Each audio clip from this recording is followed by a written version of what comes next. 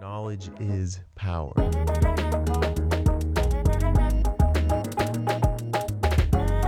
Reality is.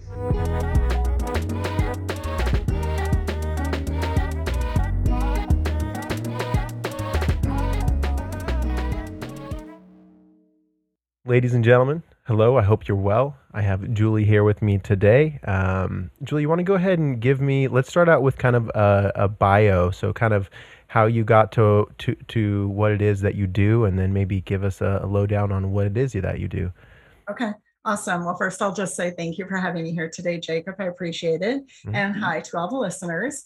I currently run my business, which is Peer Performance Solutions, and we help organizations and individuals to lift performance.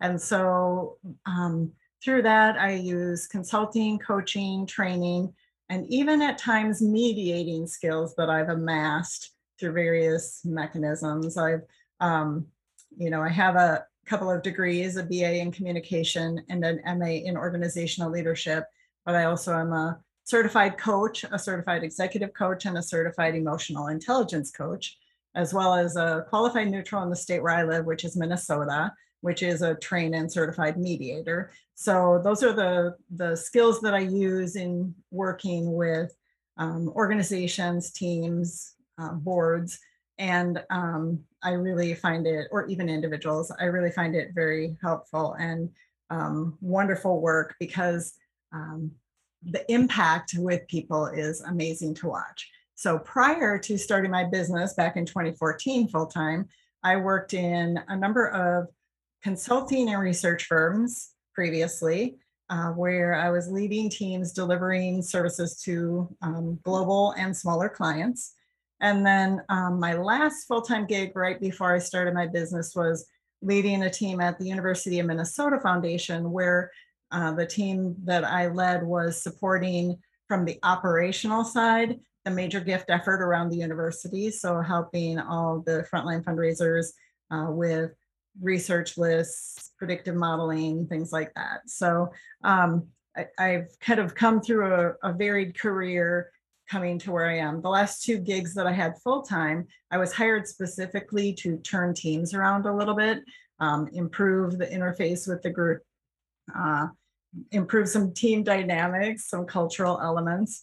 And I was successful in those thanks to the good work that the people around me did. I just set the stage, if you will, and then let them shine. But I found that I really like doing that. So when I work with clients who are struggling in some way, whether it's, an interface issue, a client service issue, or even how to motivate a team, how to keep them performing well.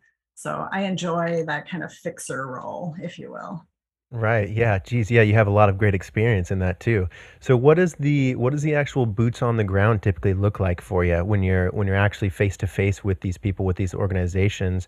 What are the conversations that come up? What are the common ailments that you seem to see throughout? Well, sometimes I'm just helping with planning. So facilitating planning sessions or retreats, uh, figuring out where they want to head, strategic planning, if you will. So that's kind of broad and big and fun because you get to be creative and innovative and all those things. Um, Other times it's helping to repair. So if I've been called in where a team isn't gelling well, if you will, to help them address their team dynamics. I've been called in to help performance, whether a management team or managers in working with their team members that report to them.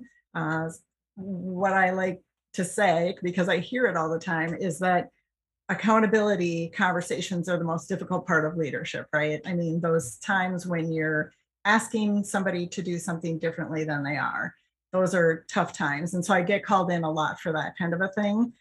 Sometimes I'm working directly with the person who needs to kind of adjust. Sometimes I'm working with the manager to help them work with that person differently. So, Right. helping them to build those skills. So it can be both of those. So are people typically if they're in these situations where they're calling you in or asking for your guidance and assistance, are they reluctant to listen to what you have to say at first, or is there common difficulties? Because I imagine, I mean, you mentioned emotional intelligence, and I think a lot of this area and a lot of kind of like being aware of our own actions and how our own overreactions or our own emotions get the best of us. Sometimes that's kind of difficult to look at within ourselves. So I imagine you coming in saying, "Hey, here's what we need to be doing, and here's how maybe you're not helping," or you probably don't say it like that, but um, so yeah. So what comes up in that area? So sometimes I am called in to work directly with the person who is having some kind of performance issue. And I usually am coming in as a coach in that case. So to differentiate and kind of explain how I think of these, and often in the industry, they're thought of this way. Consulting is providing advice, and coaching is really helping the person surface their own knowledge, their own plans, their own goals, their own action steps to reach those goals, and that kind of thing. So I come in with a consulting mindset, even if I'm hired to repair something. So I'm asking a lot of questions. And yes, sometimes if I've been hired because, executive says this leader needs to change the way they're working, this leader may not be super welcoming at first. But because I'm going in with a discovery mindset where I'm asking Right. questions, I'm asking their perspective of the situation, I'm asking them how can they work differently within the situation to address whatever the executive is saying to them, because it's a clear, the executive is saying to both of us what needs to be worked on, so we're all on the same page, if that makes sense, though the person who has to do the work might not agree. I ask them things like, what's going to happen if you don't make this change? How Hmm. is that going to go for you? So I'm going in with a lot of questions and trying to help them see where it's in their own best interest to make a shift, to think about things differently, whatever the case may be. And more often than not, I've had maybe a couple where it's kind of stalled out, but more often than not, they do kind of see that light and start making changes to the degree that they are able, and it does have positive impact. I have had a couple where things just stalled out, and that's not great for anybody, right? That if somebody isn't performing where, say, an executive needs them to be, that can go a direction toward maybe they lose their job or something. So it can be hard in those circumstances, but most often the people are wanting to keep their jobs, they are wanting to be Right. successful, and it's just helping them figure out how.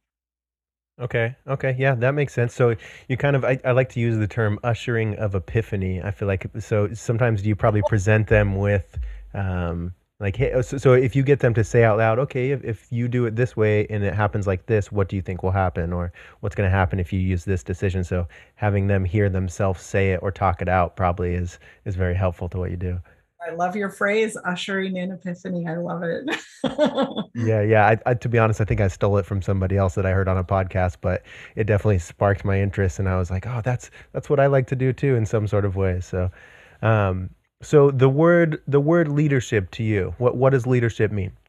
So to me, leadership isn't specific to a role. So I think of leadership, and I sometimes call it personal leadership, can be exhibited anywhere, and actually probably should be exhibited anywhere. I think that we all exhibit leadership to some degree in our day-to-day roles at home, in the community, at work. When we put somebody into a leadership role, it heightens that to a new degree, because you have people reporting directly to you. Um, their way of working is going to in some way be inspired by you and impacted by you. So there's a heightened level if you're put into a direct reporting kind of role. But I think we all have the opportunity to show leadership. And I think leadership is really just, for me, it needs to have an inspirational, motivational element, but it also has to be for good. So I like to think of positive impact, not harming. So to me, those are all elements that are important in leadership. Right, right. So I would say. we all have some sort of leadership capability within us. It's kind of about finding your own greatness or your own leadership, whatever roles in your life that you're a leader. So um, I had a couple kind of leadership roles even back in high school. I was like sophomore class president, that sort of thing. And then after, I was manager and assistant manager at some retail stores, that sort of thing.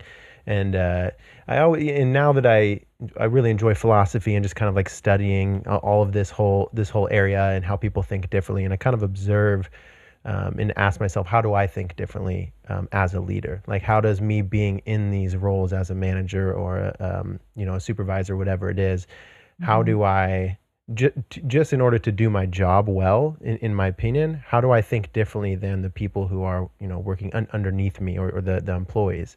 Mhm. And it's very interesting because when you step into that role, you kind of do see it does. My skills are accented. My skills are kind of brought to the front when I step into that role of, okay, I understand that I see these things differently than other people do because I'm not so, they're doing this task and they need to be doing that task. Um, it's very, it's interesting to me to see where we can really snap into. So do you find, do you find that people, if you can kind of push them towards it or usher them in towards it rather, do you find people who didn't think they were leaders before, but you can kind of spark it within them? Do you ever have an experience of that? Absolutely. I've had people reluctant to step into a leadership role that I was Mhm. asking them to step into. And I think that many leaders, even those that have been leading for a long, long time, can lack confidence. I think we as individuals, as humans, can often lack confidence, Mhm. right? It's a human trait that can rear up lots of times and places. And I think that confidence thing is hard to tackle because it requires some internal work and it requires a supportive environment as well. So I've had people, I'm thinking of one like that I'll kind of talk about without naming names, of course, very reluctant to step into a leadership role, but I saw already how she was leading without being in a leadership role. And the organization I was leading, a multifaceted team, broad team with different functions under it, um, really needed leaders over each of those functions. And I was asking her to step in to lead one of those functions. And um, we had some very um, honest and forthright conversations. She was honest with me about how she was feeling. I was honest with her about what I was seeing in her. And ultimately, she did opt to step into that, and she's been fabulous. She's been promoted since, I know, even though I'm no longer, in where she has her work being done. But I know she's being successful, and I'm so gratified that I could help be that support that helped move her into that. I wanted to circle back to something else you said too, that idea of we're stepping into a leadership role, we might think differently than other people, and we often do. Um, I think that some people lifted into leadership have that ability to think broadly, strategically, visionary, while also managing the work that needs to get done, managing the people who are doing the work. I think some people are such good individual performers or contributors that they get lifted into leadership and they aren't given the support they need to develop these skills that some Mm. people innately have. And so some of the work I do is actually helping with some of that kind of thing, where an individual contributor has been lifted and they weren't given the tools initially, and some issues are coming up, and now I'm called in to help with that. Right, right. Yeah. So they have some sort of quality, some sort of traits, but maybe not the strategies to implement Right. them, and you Right. help with the strategies. That's Mhm. awesome.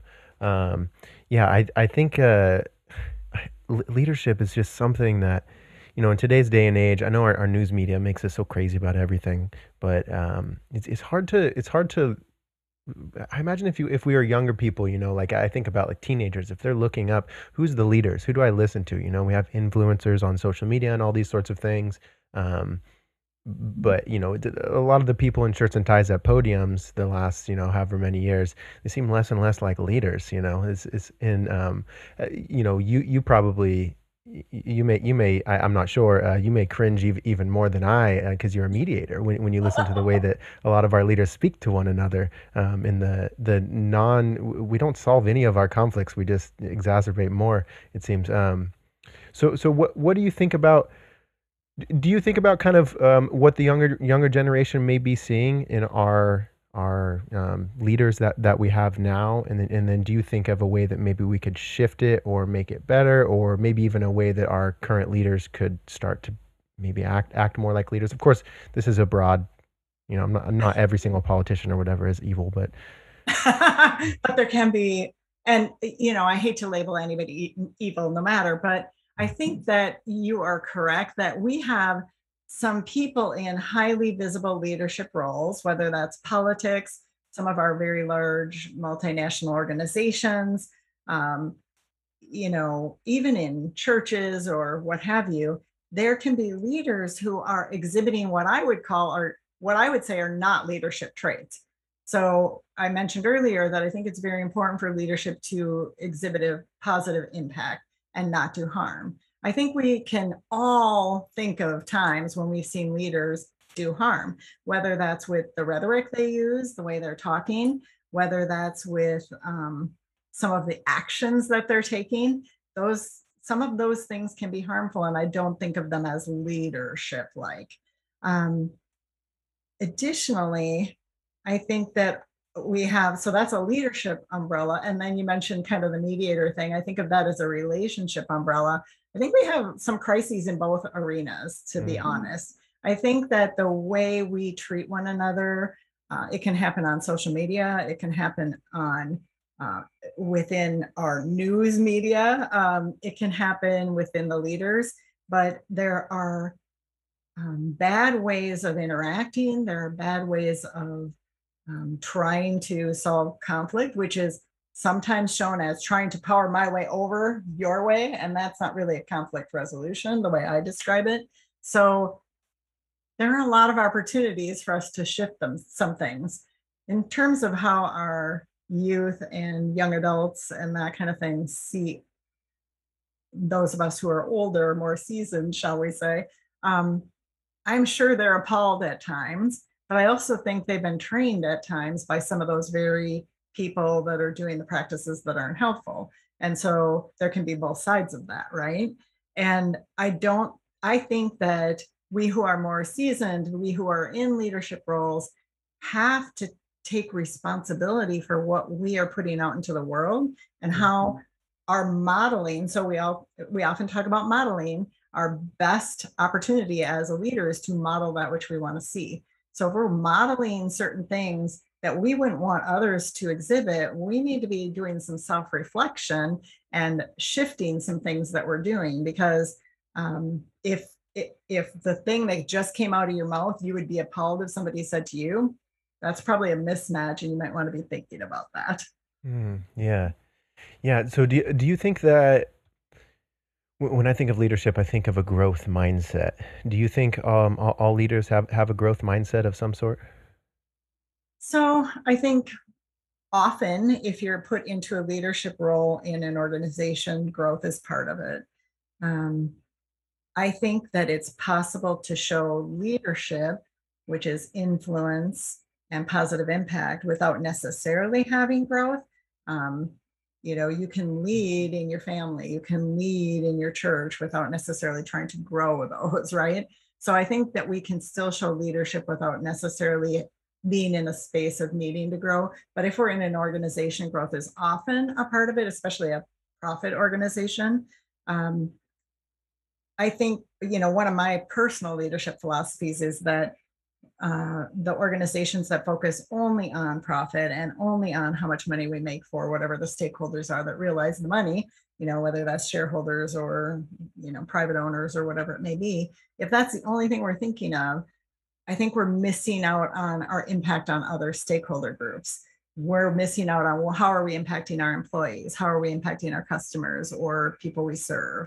So I think thinking broadly about the stakeholders that we impact and making sure that we're not benefiting one group at the detriment of others, if that makes sense. Yeah, definitely, certainly.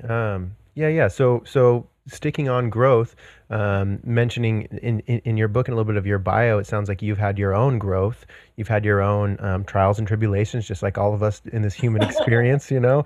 And it led you to your book, the five senses for success. So tell me a little bit about your growth, and then how it led to your book, and then tell us about your book. Sure. So it's funny because I started the writing of the book back in 2015. And when I started writing, I thought that the book's ideas had started coming to me in my early career as an adult. But as I got further into the writing process, and because I was sharing some personal stories in the book as well, and it was causing me to do a lot more self reflection, I realized that it really started back in childhood. So I grew up in a somewhat dysfunctional home. It wasn't as dysfunctional as some homes that exist, but it was definitely dysfunctional. And there wasn't a lot of good relationship or good leadership happening in that home. So I wasn't learning those skills as some people who happen to be gifted with a home where the people modeling behavior are modeling good behavior. Um, I wasn't getting that. So I wasn't learning those skills early on. So I had what I call a late launch in life. So I quit high school before I graduated. I went back and graduated. I didn't go to college right away. I just started doing kind of some admin type work. And then later realized, okay, I need to, think about how am I going to do more in my career, be more successful, make more money, because honestly, the living paycheck to paycheck was a little tough. And so I was decided to go back to college, graduated with my BA when I was 31. So I was older than typical. And then during that time up till then, I was having a lot of difficulties with relationships as well. So I was harming myself in some ways by the situations I would get into, um, being in harmful situations in some cases. And every one of those that happened taught me something that I took with me. So I think of that journey as kind of collecting learnings along the way that later I realized came into this book. So the five senses is a twist or an elevation of our typical five senses. So most of us realize the senses of see, hear, touch, taste, and smell. And I realize that some people don't realize some senses. I understand also that they have heightened other senses usually when that happens. But generally speaking, we have the five senses. And what I did is I shifted those into what I see as deeper and more meaningful senses of observe, listen, feel, engage, and appreciate. Mm. And why I say they're deeper and more meaningful, I think that when we experience the world with our five senses, sometimes it's kind of passive. We may hear sounds, but we aren't attending to them. Sometimes we're in conversation and we aren't attending to it. We may see something, especially peripherally, where we aren't, noticing. We could be in a conversation and not notice the nonverbals of the other person. We could be in those situations and not paying attention to our own self, what we're thinking, and kind of observing ourselves, listening to ourselves. Um, and so when I think of the journey that led to this book, I think the observing started way back in my youth, where I was observing the parents and the family to try and avoid trouble, right? I was a keen observer of what was happening in the house. I later learned to observe and listen more in skills within my career. So early in my career, I was asked to be a focus group moderator, which is highly listening oriented. And I learned that, as much as it terrified me because I wasn't somebody to want to get up in front of a group. And, so that was another kind of lesson along the journey as I was going through. And then when I went for my master's degree a little bit later, I started moving into the leadership thinking. And in my 20s, so the feel, which is the new sense for touch, um, I was going through therapy because I had a lot of stuff to unpackage from my youth. And I had times when the therapist would ask, how does that make you feel? And I would say, I don't even know, because I don't know what I feel. I don't know what a feeling. I don't know, because I would shut that down before. It was like I was just meant to be quiet, not bothering anybody. And so I had shut all that down. So I had to really go through a time period where I had to get in touch with that stuff. And so all these little lessons, I feel like, really helped me in the end to build a successful career in leadership in organizations. I think I used all those skills in the work I did with the teams I led, with the people that I worked with as colleagues, and then my managers and other executives that might be above me. Um, and by building that success and feeling like these skills were paramount in how um, we get work done, in how we show up with one another. Almost every goal that one needs to achieve or wants to achieve needs to be done with the collaboration of at least one other person. Almost every. There are a few where you don't, but most often you need to be able to work with others. And so these skills are really, really important. And as I gathered all those skills, I wanted to share them with others. So that's what the inspiration of the book was. And just to kind of talk a little bit about the last two senses. So engage is the new one for taste. Taste is a multi-sensory sense, right? We can smell the food, we can maybe touch it, we feel the touch of it in our mouth. So it's multisensory. So too is engaging, whether we're engaging with others or with ourselves. So another thing I talk about in the book is that these senses are used both with others and really should be used for ourselves too.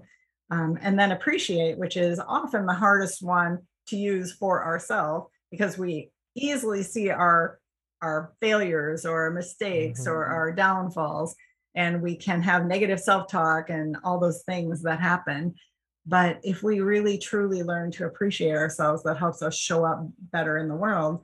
And when we take that appreciation to others, I mean, sometimes we'll think the idea of appreciation for something, but we don't take it and bring it to somebody in some way, whether that's with words, with an act of kindness, with something.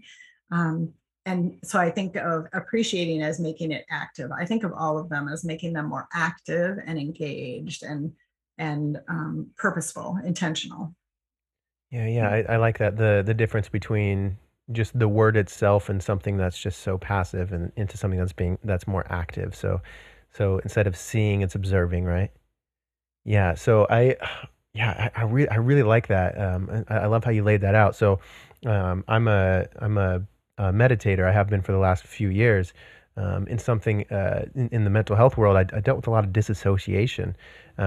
And something that really helps me is doing these meditations using my five senses. So you take, all their own individual time, you take it slow, but you really concentrate on touch and you feel, all the spots where your shirt is touching your skin and where your feet are touching the ground. And you do that for all of your senses.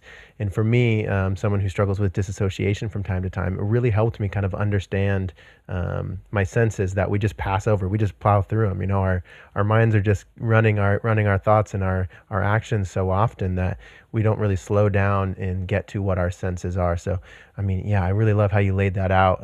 I think a lot of people kind of, even if they just take that and just contemplate their five senses a little bit more deeply, what is the experience of each of those five senses? And then we can kind of get a little bit more in tune with our emotions and feeling, our intuition, our gut feeling, that the stuff that we all kind of miss out on in our modern culture. I agree. I love your meditation too, focused on the senses. I meditate as well, maybe not every day like you do, but I do it pretty regularly. And I've never thought to just do a meditation like that. I'm definitely going to try that out, because I think that's a wonderful way to meditate, because we don't fully utilize our senses in the way that we could. They just kind of are, whatever senses we realize, we just kind of become used to them being there, and we aren't conscious always about what feedback, what input am I receiving from the world from these senses. Yeah. Yeah, yeah, 100%. I would recommend is she's a meditation teacher. I think she teaches it's called the Ziva meditation or the Z technique. Her name's Emily Fletcher. Okay. She has a book. It was fairly short. It was pretty. Um, uh, yeah, it was like not overly scientific. Like she has a couple good studies in there. But it wasn't too over the edge where it's really dense or anything. It was very very surface level. She seemed like a very sweet person. I watched her on some interviews and read her book, Emily Fletcher, the Z Technique or something like that. Check Yeah. that out. Yeah. Yeah, I definitely recommend it. Okay, so let's shoot on over to the world of damaged relationships or repairing our relationships. Let's expand. So let's talk coworker relationships. Family relationships, friendships, all of this. How do we repair and how do we communicate more Mhm. more forthright and better? Yeah.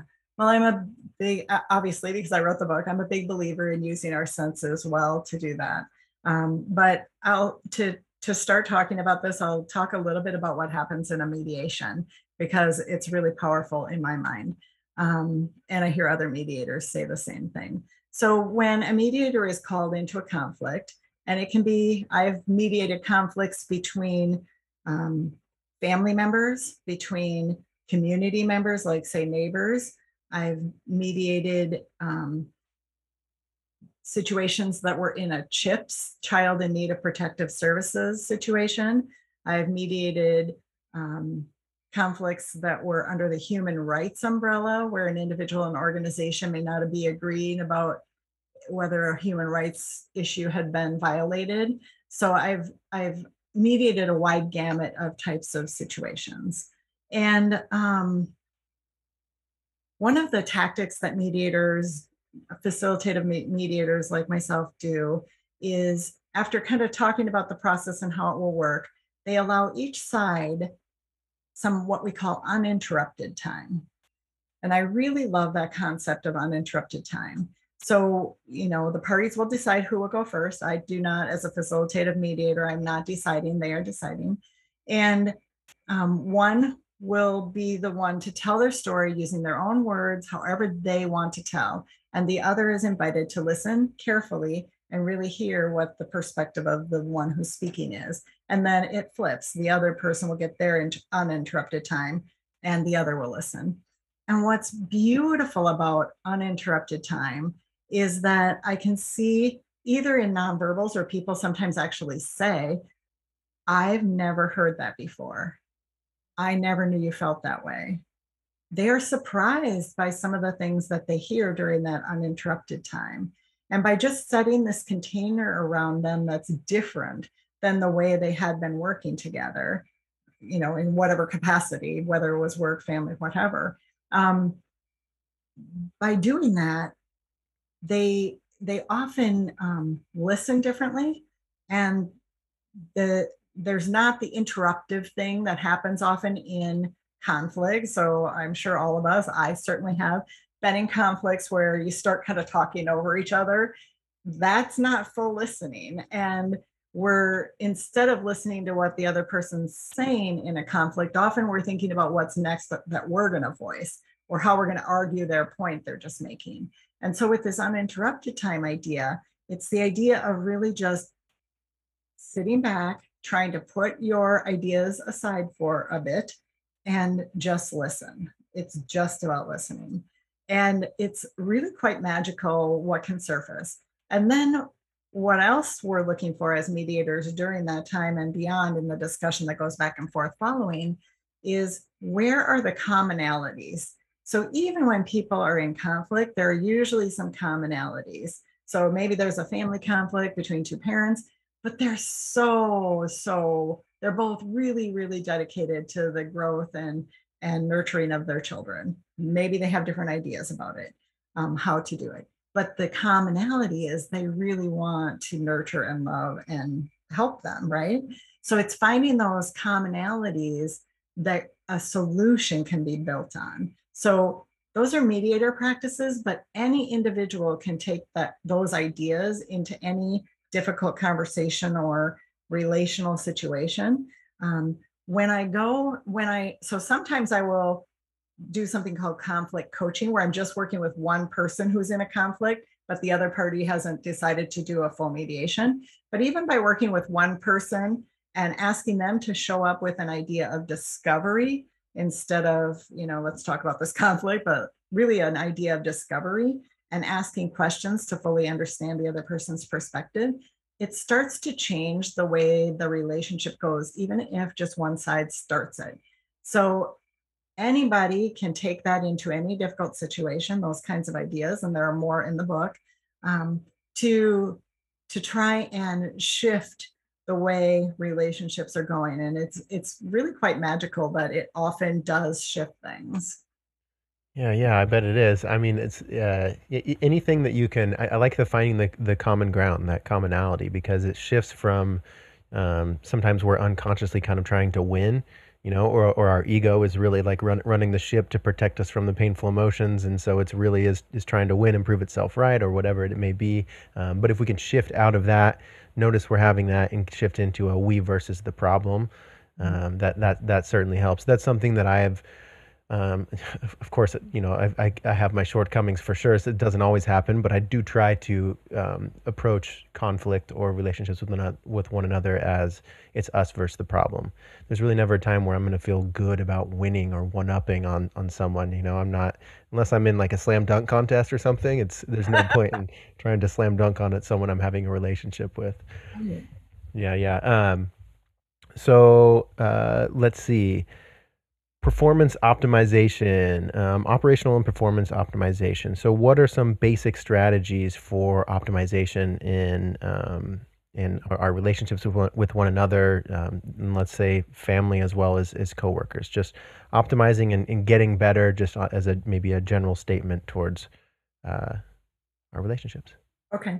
So when I think of performance optimization, I'm often thinking of organizations. So I'll talk about that first, and then I'll try to translate that into family and community kinds of ideas. Okay. So with performance optimization, most often I'm working with the leaders around accountability practices.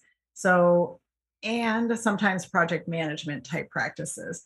So some of the leaders are challenged with the strategy development, the putting a plan in place to address or reach that the strategy, and then the constant monitoring of progress and the heightening or lifting up of risky situations where progress isn't being made to the degree it should, and then helping them address, often that can be a performance issue, somebody not pulling their weight, that kind of thing, or maybe even a team not pulling their weight, and then how to address that. So it's kind of this trickle down effect. So it depends on the unique situation where I might spend my time. I will say that I spend a fair amount of time in the how to have those accountability conversations. So when I've been a leader and I've had to have accountability conversations with individuals who weren't pulling their weight fully. And when I do that, and this is what I encourage the people I coach as well to do, is go in with that. You heard me say the word discovery a while ago. Go in that with that sense of discovery. So I have a perception, an observation that somebody isn't pulling their weight for some reason. What if I'm wrong? What if I don't understand the full situation? So, first of all, check my understanding of the situation, right? Right, right. So, going in, asking, so here I've observed, let's say it's missed deadlines. I've observed a few missed deadlines lately. Can you tell me what's going on? Instead of, you can't miss these deadlines, there's different ways to approach it. And so, going in with the idea of um, what can I do to help them understand the situation from the other person's perspective. So maybe there's a barrier that's causing them to miss deadlines that exist somewhere else in the organization.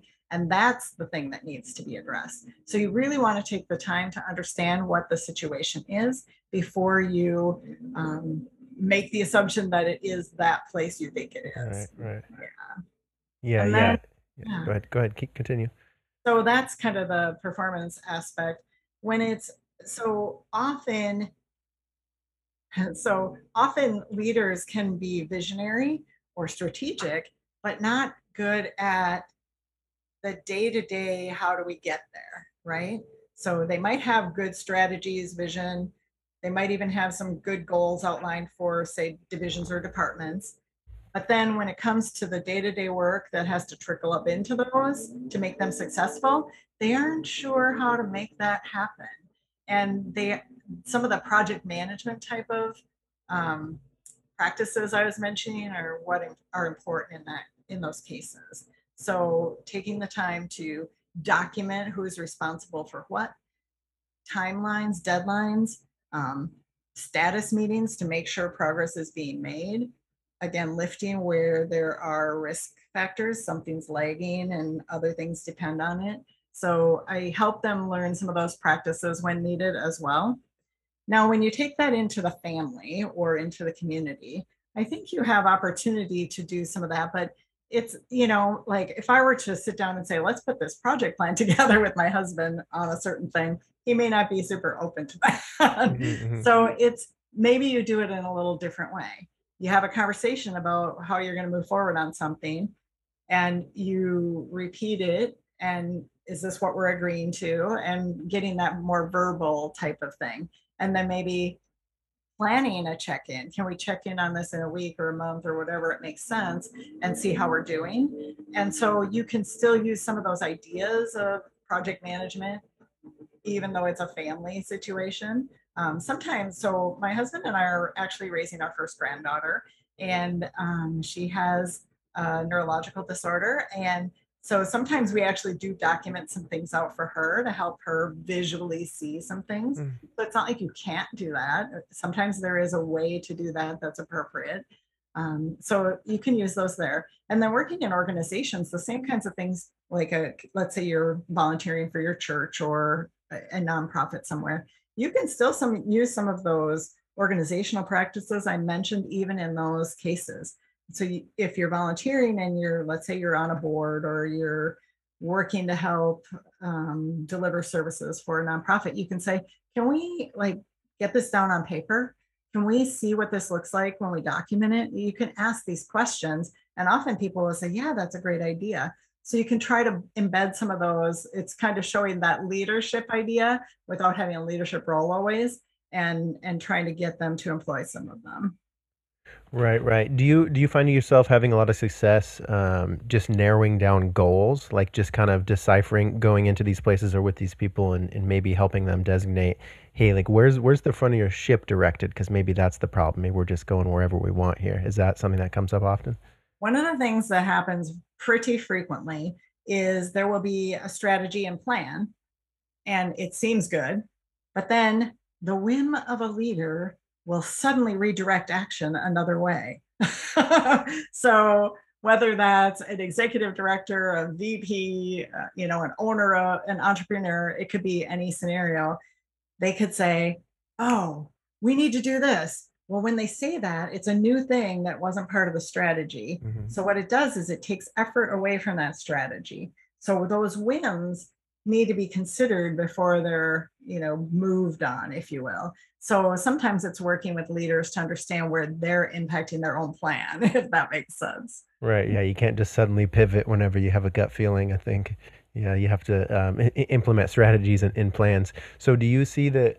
Um, I mean, we kind of like are, again, going more broadly, are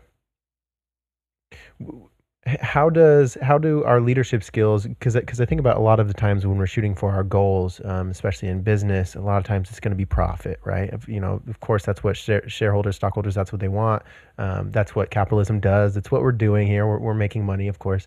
Um, do you find you have to kind of like remind them that yes, profit is a goal, but not the only goal? Do you find a way of because there's got to be a balance of keeping the human aspect in businesses, in the finding more reasons why a company is doing what it's doing, maybe their purpose again towards their goals. They're shooting towards these we're shooting a basketball towards a net. What is the net? What's the hoop? But yeah. So do you find that maybe we get a little bit jaded or a little bit lost in between? Is this for profit or what's our goal? Yeah, I mean, if you're talking about a corporate organization, a for-profit organization, you're almost always talking about trying to maximize profit, of course. That is one of the goals. But I would hope that it's also about providing a meaningful product or service that helps people in some way. Most are, but there might be some that aren't. Um, and and if I'm working with a leader where the the the focus is so much on the profit that it is negatively impacting team members, whether they're colleagues or the people that report to them. Um, I again approach it with that coaching mindset of, and often I'm called in because there's an issue, because 360-degree feedback things happen and they're getting lots of negative feedback, and and then I might do interviews to try and figure out why that's happening. And then this surfaces as an issue. And so I try to ask the question. So I understand, and I always recognize that there is a ton of pressure on leaders. So leaders have, especially at the executive level, have a very high pressure job. They have those different stakeholder groups all clamoring for their needs to be met, right? Whether it's the shareholders, whether it's the employees, the customers, and what they need to do is figure out how to balance that. And so what I start talking to this leader, this fictional leader that I need to help, and I have helped some of them, is that how can we rebalance this in a way that meets more people's needs, more stakeholders' needs? And so often they can come up with ideas. So I'm trying to ask enough insightful questions based on what I hear from them that they can find their own solution. And if they, even after I'm asking all sorts of different questions, they aren't finding it, then I'll ask, can we brainstorm together? Is that okay? Because coaching is their session. It's they're driving it, but I'm the guide, if you will. And when we brainstorm together, even if I start with, I've seen people do this or that, just by virtue of brainstorming, they start bringing up ideas. And often one of their ideas, or maybe one I brought up, will work for them. And they'll start trying to shift it. Now, there's typically, when anybody tries to change behavior, there's typically an attempt and a backslide, and an attempt and a backslide. So there's time that goes into the resolving of it, right? But it's working through that over time. And hopefully I'm building enough trust with that person. And that's something I'm aiming definitely to do, that they're bringing the challenges to me that they're experiencing so that we can talk about them, problem solve, figure out strategies to do it differently next time, whatever it may be. And with that trust thing in mind, I think it's really important whenever we're working with people in organizations, in our families, in our communities, we can get so much more done if we're in a trust state with people. And the best way to be in a trust state is to co-create or co-develop something together. So there are institutions that have done studies where they do functional MRIs on brains of people who are in trusting states, and they see that the brains actually end up mirroring each other. So it literally changes the way your brain is showing up. So so some of the elements that go into that trust state are definitely fulfilling on what we say we're going to do, building safe spaces to talk about whatever is needed, not blaming, not putting people down for their ideas or thoughts or actions, and trying to get to that point where ideas can be shared, we can co-create together, and it's a beautiful thing how that shifts things. And so I'm trying to get that leader that we're talking about to think about those elements. Right. Yeah. Yeah. That's so interesting. It's really cool thinking about how our brains mirror each other when we're in a trusting state. It's like, with the opposite of that fear response, the state that our news seems to put us in at all times nowadays, it's the opposite of that. Yeah. I was actually listening to he's a professor from up in Canada, I think, John Vervaeke. He has this whole series on the meaning crisis. It's fascinating. But he was talking this morning about the importance of like the dialogos, the logos, which is just like the dialect, our conversations with one another, and that's kind of how back in the day, how our democracy and all the things that we do and experience today, how it's built. We have these long conversations with each other and ideas, and being in those trusting states are really what makes humans so cool. We can collaborate and create things together by having our guard down, being trusting. When you can trust that the other person is going to, watch and observe their emotions and try their best to help you solve the problem without emotions or irrationality stepping in. So yeah, we can really when we're in that trusting state is really the optimal. Like if you have a business, if you have a company, if you have something that you're trying to get done, I mean, it's like the ultimate performance hack. Let's learn how to control our states of mind and be in a trusting state so we can accept each other's ideas and not put each other down and steer the ship in one solid direction. So what would you say through your journey? I mean, you've gone through so much, just with writing the book, all of your schooling, all of your mediating, all of your coaching.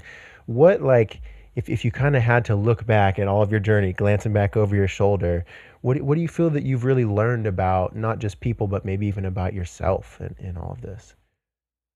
Wow, I have learned so much about myself. So I can say that the practices I put into the book were learned the hard way. Yeah. Learned by me making a lot of failures along the way and having some negative outcomes as a result, and learning how to shift the way I showed up. I did take advantage. I don't know the Strengths Finder paradigm, Gallup Strengths Finder.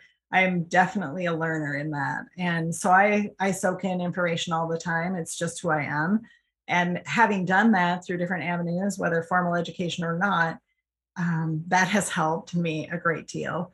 And so I would say that, for me and for others, look around, find the things that are different than what you know exactly now, and try to understand how they might fit and how those practices could be beneficial to you.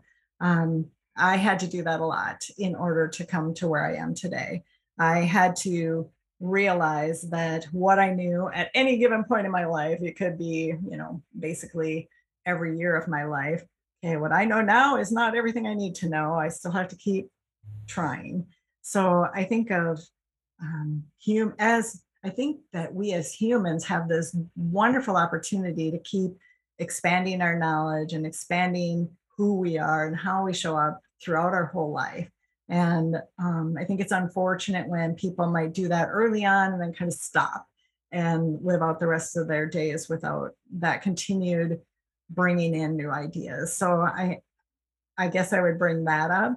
And I would also bring up the way I finished my book. No matter where anybody has been, and I believe this for myself too, because like I said, I've made a lot of mistakes. No matter what we have done, there is always hope for a better and improved future state. And we just have to figure out how to get there and how to bring ourselves there and others with us. Right. So I always think of that hope as well. Yeah, yeah. I love you bringing in the word hope with that. That's so great. Yeah, and we really are, having a constant growth mindset. Every year becoming the new version of the butterfly, and last year was the caterpillar. We're such fluid creatures. Everything is so fluid. We're always, as much as we want to kind of take our report card down, is like, here's what I've accomplished and here's what I've done, here's what I haven't done, or whatever.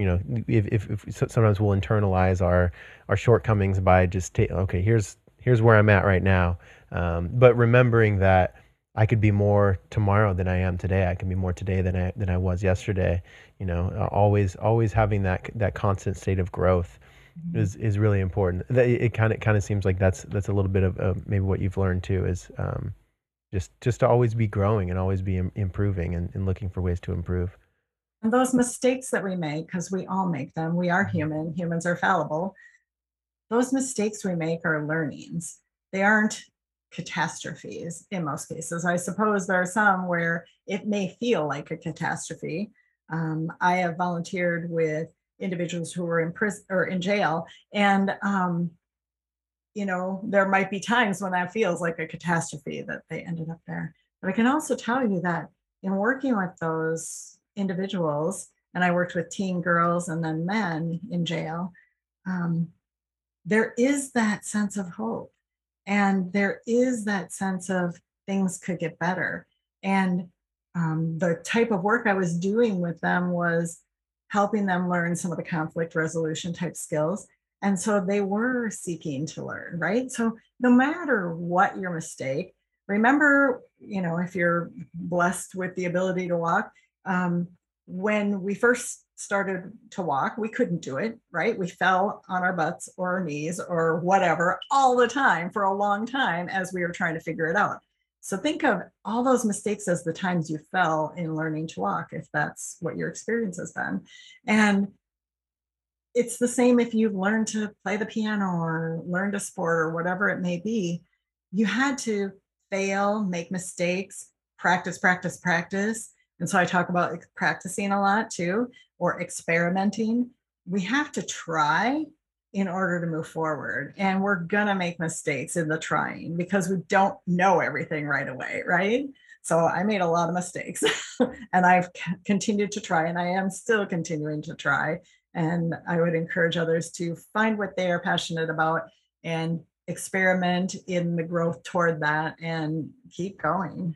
Yeah, keep going. That's so perfect. That's what I was gonna say was just keep going. That's always the most important thing. I learned to ride a unicycle when I was younger, and that was this something that clicked in my head was whenever you feel like you're about to fall, just keep pedaling.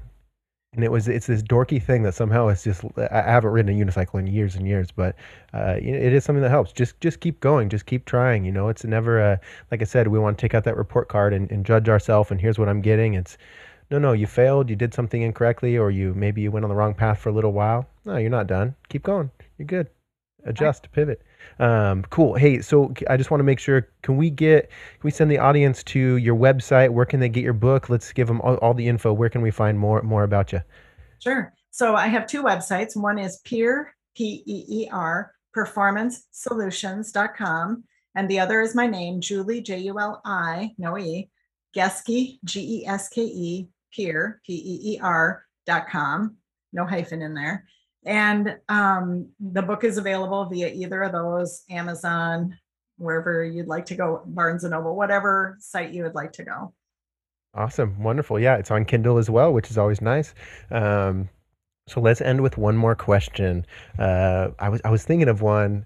I think that you would have a good answer to. How about if you were to looking in the camera, imagine you're speaking to the leader within every listener. Like this is you're speaking to the leader within all of us. We all have something that's a leader.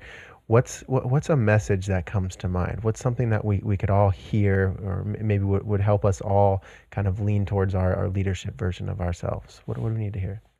So, what immediately came to mind is that sometimes, and I can say I've been here, sometimes we think we can't change something. Sometimes we think the situation we're in is just too bad, too difficult, whether it's a toxic work environment, a toxic home life, a toxic whatever. We think it is impossible for us to have impact on it. But if we look inside of ourselves and figure out what little changes we can make, if we show up to a relationship differently, if we ask questions, if we share our ideas, because I bet in those circumstances there are a lot of ideas floating in somebody's head. I've had that happen. Um, if we are willing to experiment with those ideas of the questions, the sharing, the thinking what I can do, we actually can have impact. We actually can help things shift, even when we think it's hopeless, even when we think it's too much, too difficult, too overwhelming. So try to find that little place inside of you. And I believe that we are all given, a strength, a light, I call it. I think we all have a light inside of us. And find that light inside of yourself. And that light is meant to shine positive energy on others, right? And yourself. And so if you can find that internal light and let it give you courage to try and experiment and see what shifts, I think you'd be surprised at what influence and impact you can have in the end. Wow, that was fantastic. Thank you so much. That was a great answer, Julie. I'm definitely going to clip that out. But okay, well, hey, thank you so much for your time. I really appreciate it. Thanks for the work that you do. Thanks for writing your book. So again, I really appreciate your time, and I had a great conversation today, Julie. Thanks so much for having me on, Jacob. It was so great. Yeah, yeah. So I'll be in touch. We'll post the episode probably in a few weeks here. But if we need to talk, we'll be in touch via email. Okay. All right, sounds great. Thank All you. right. Take care, listeners. Love yourself. Drink some water. Stretch, and check out Julie's book. Have a good rest of your day. Thank you. The Junkyard Love Podcast.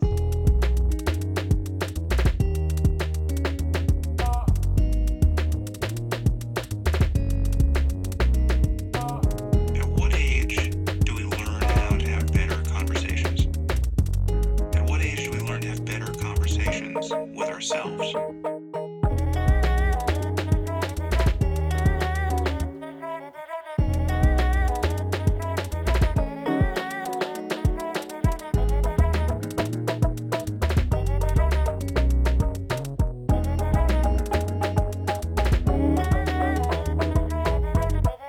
Knowledge is power.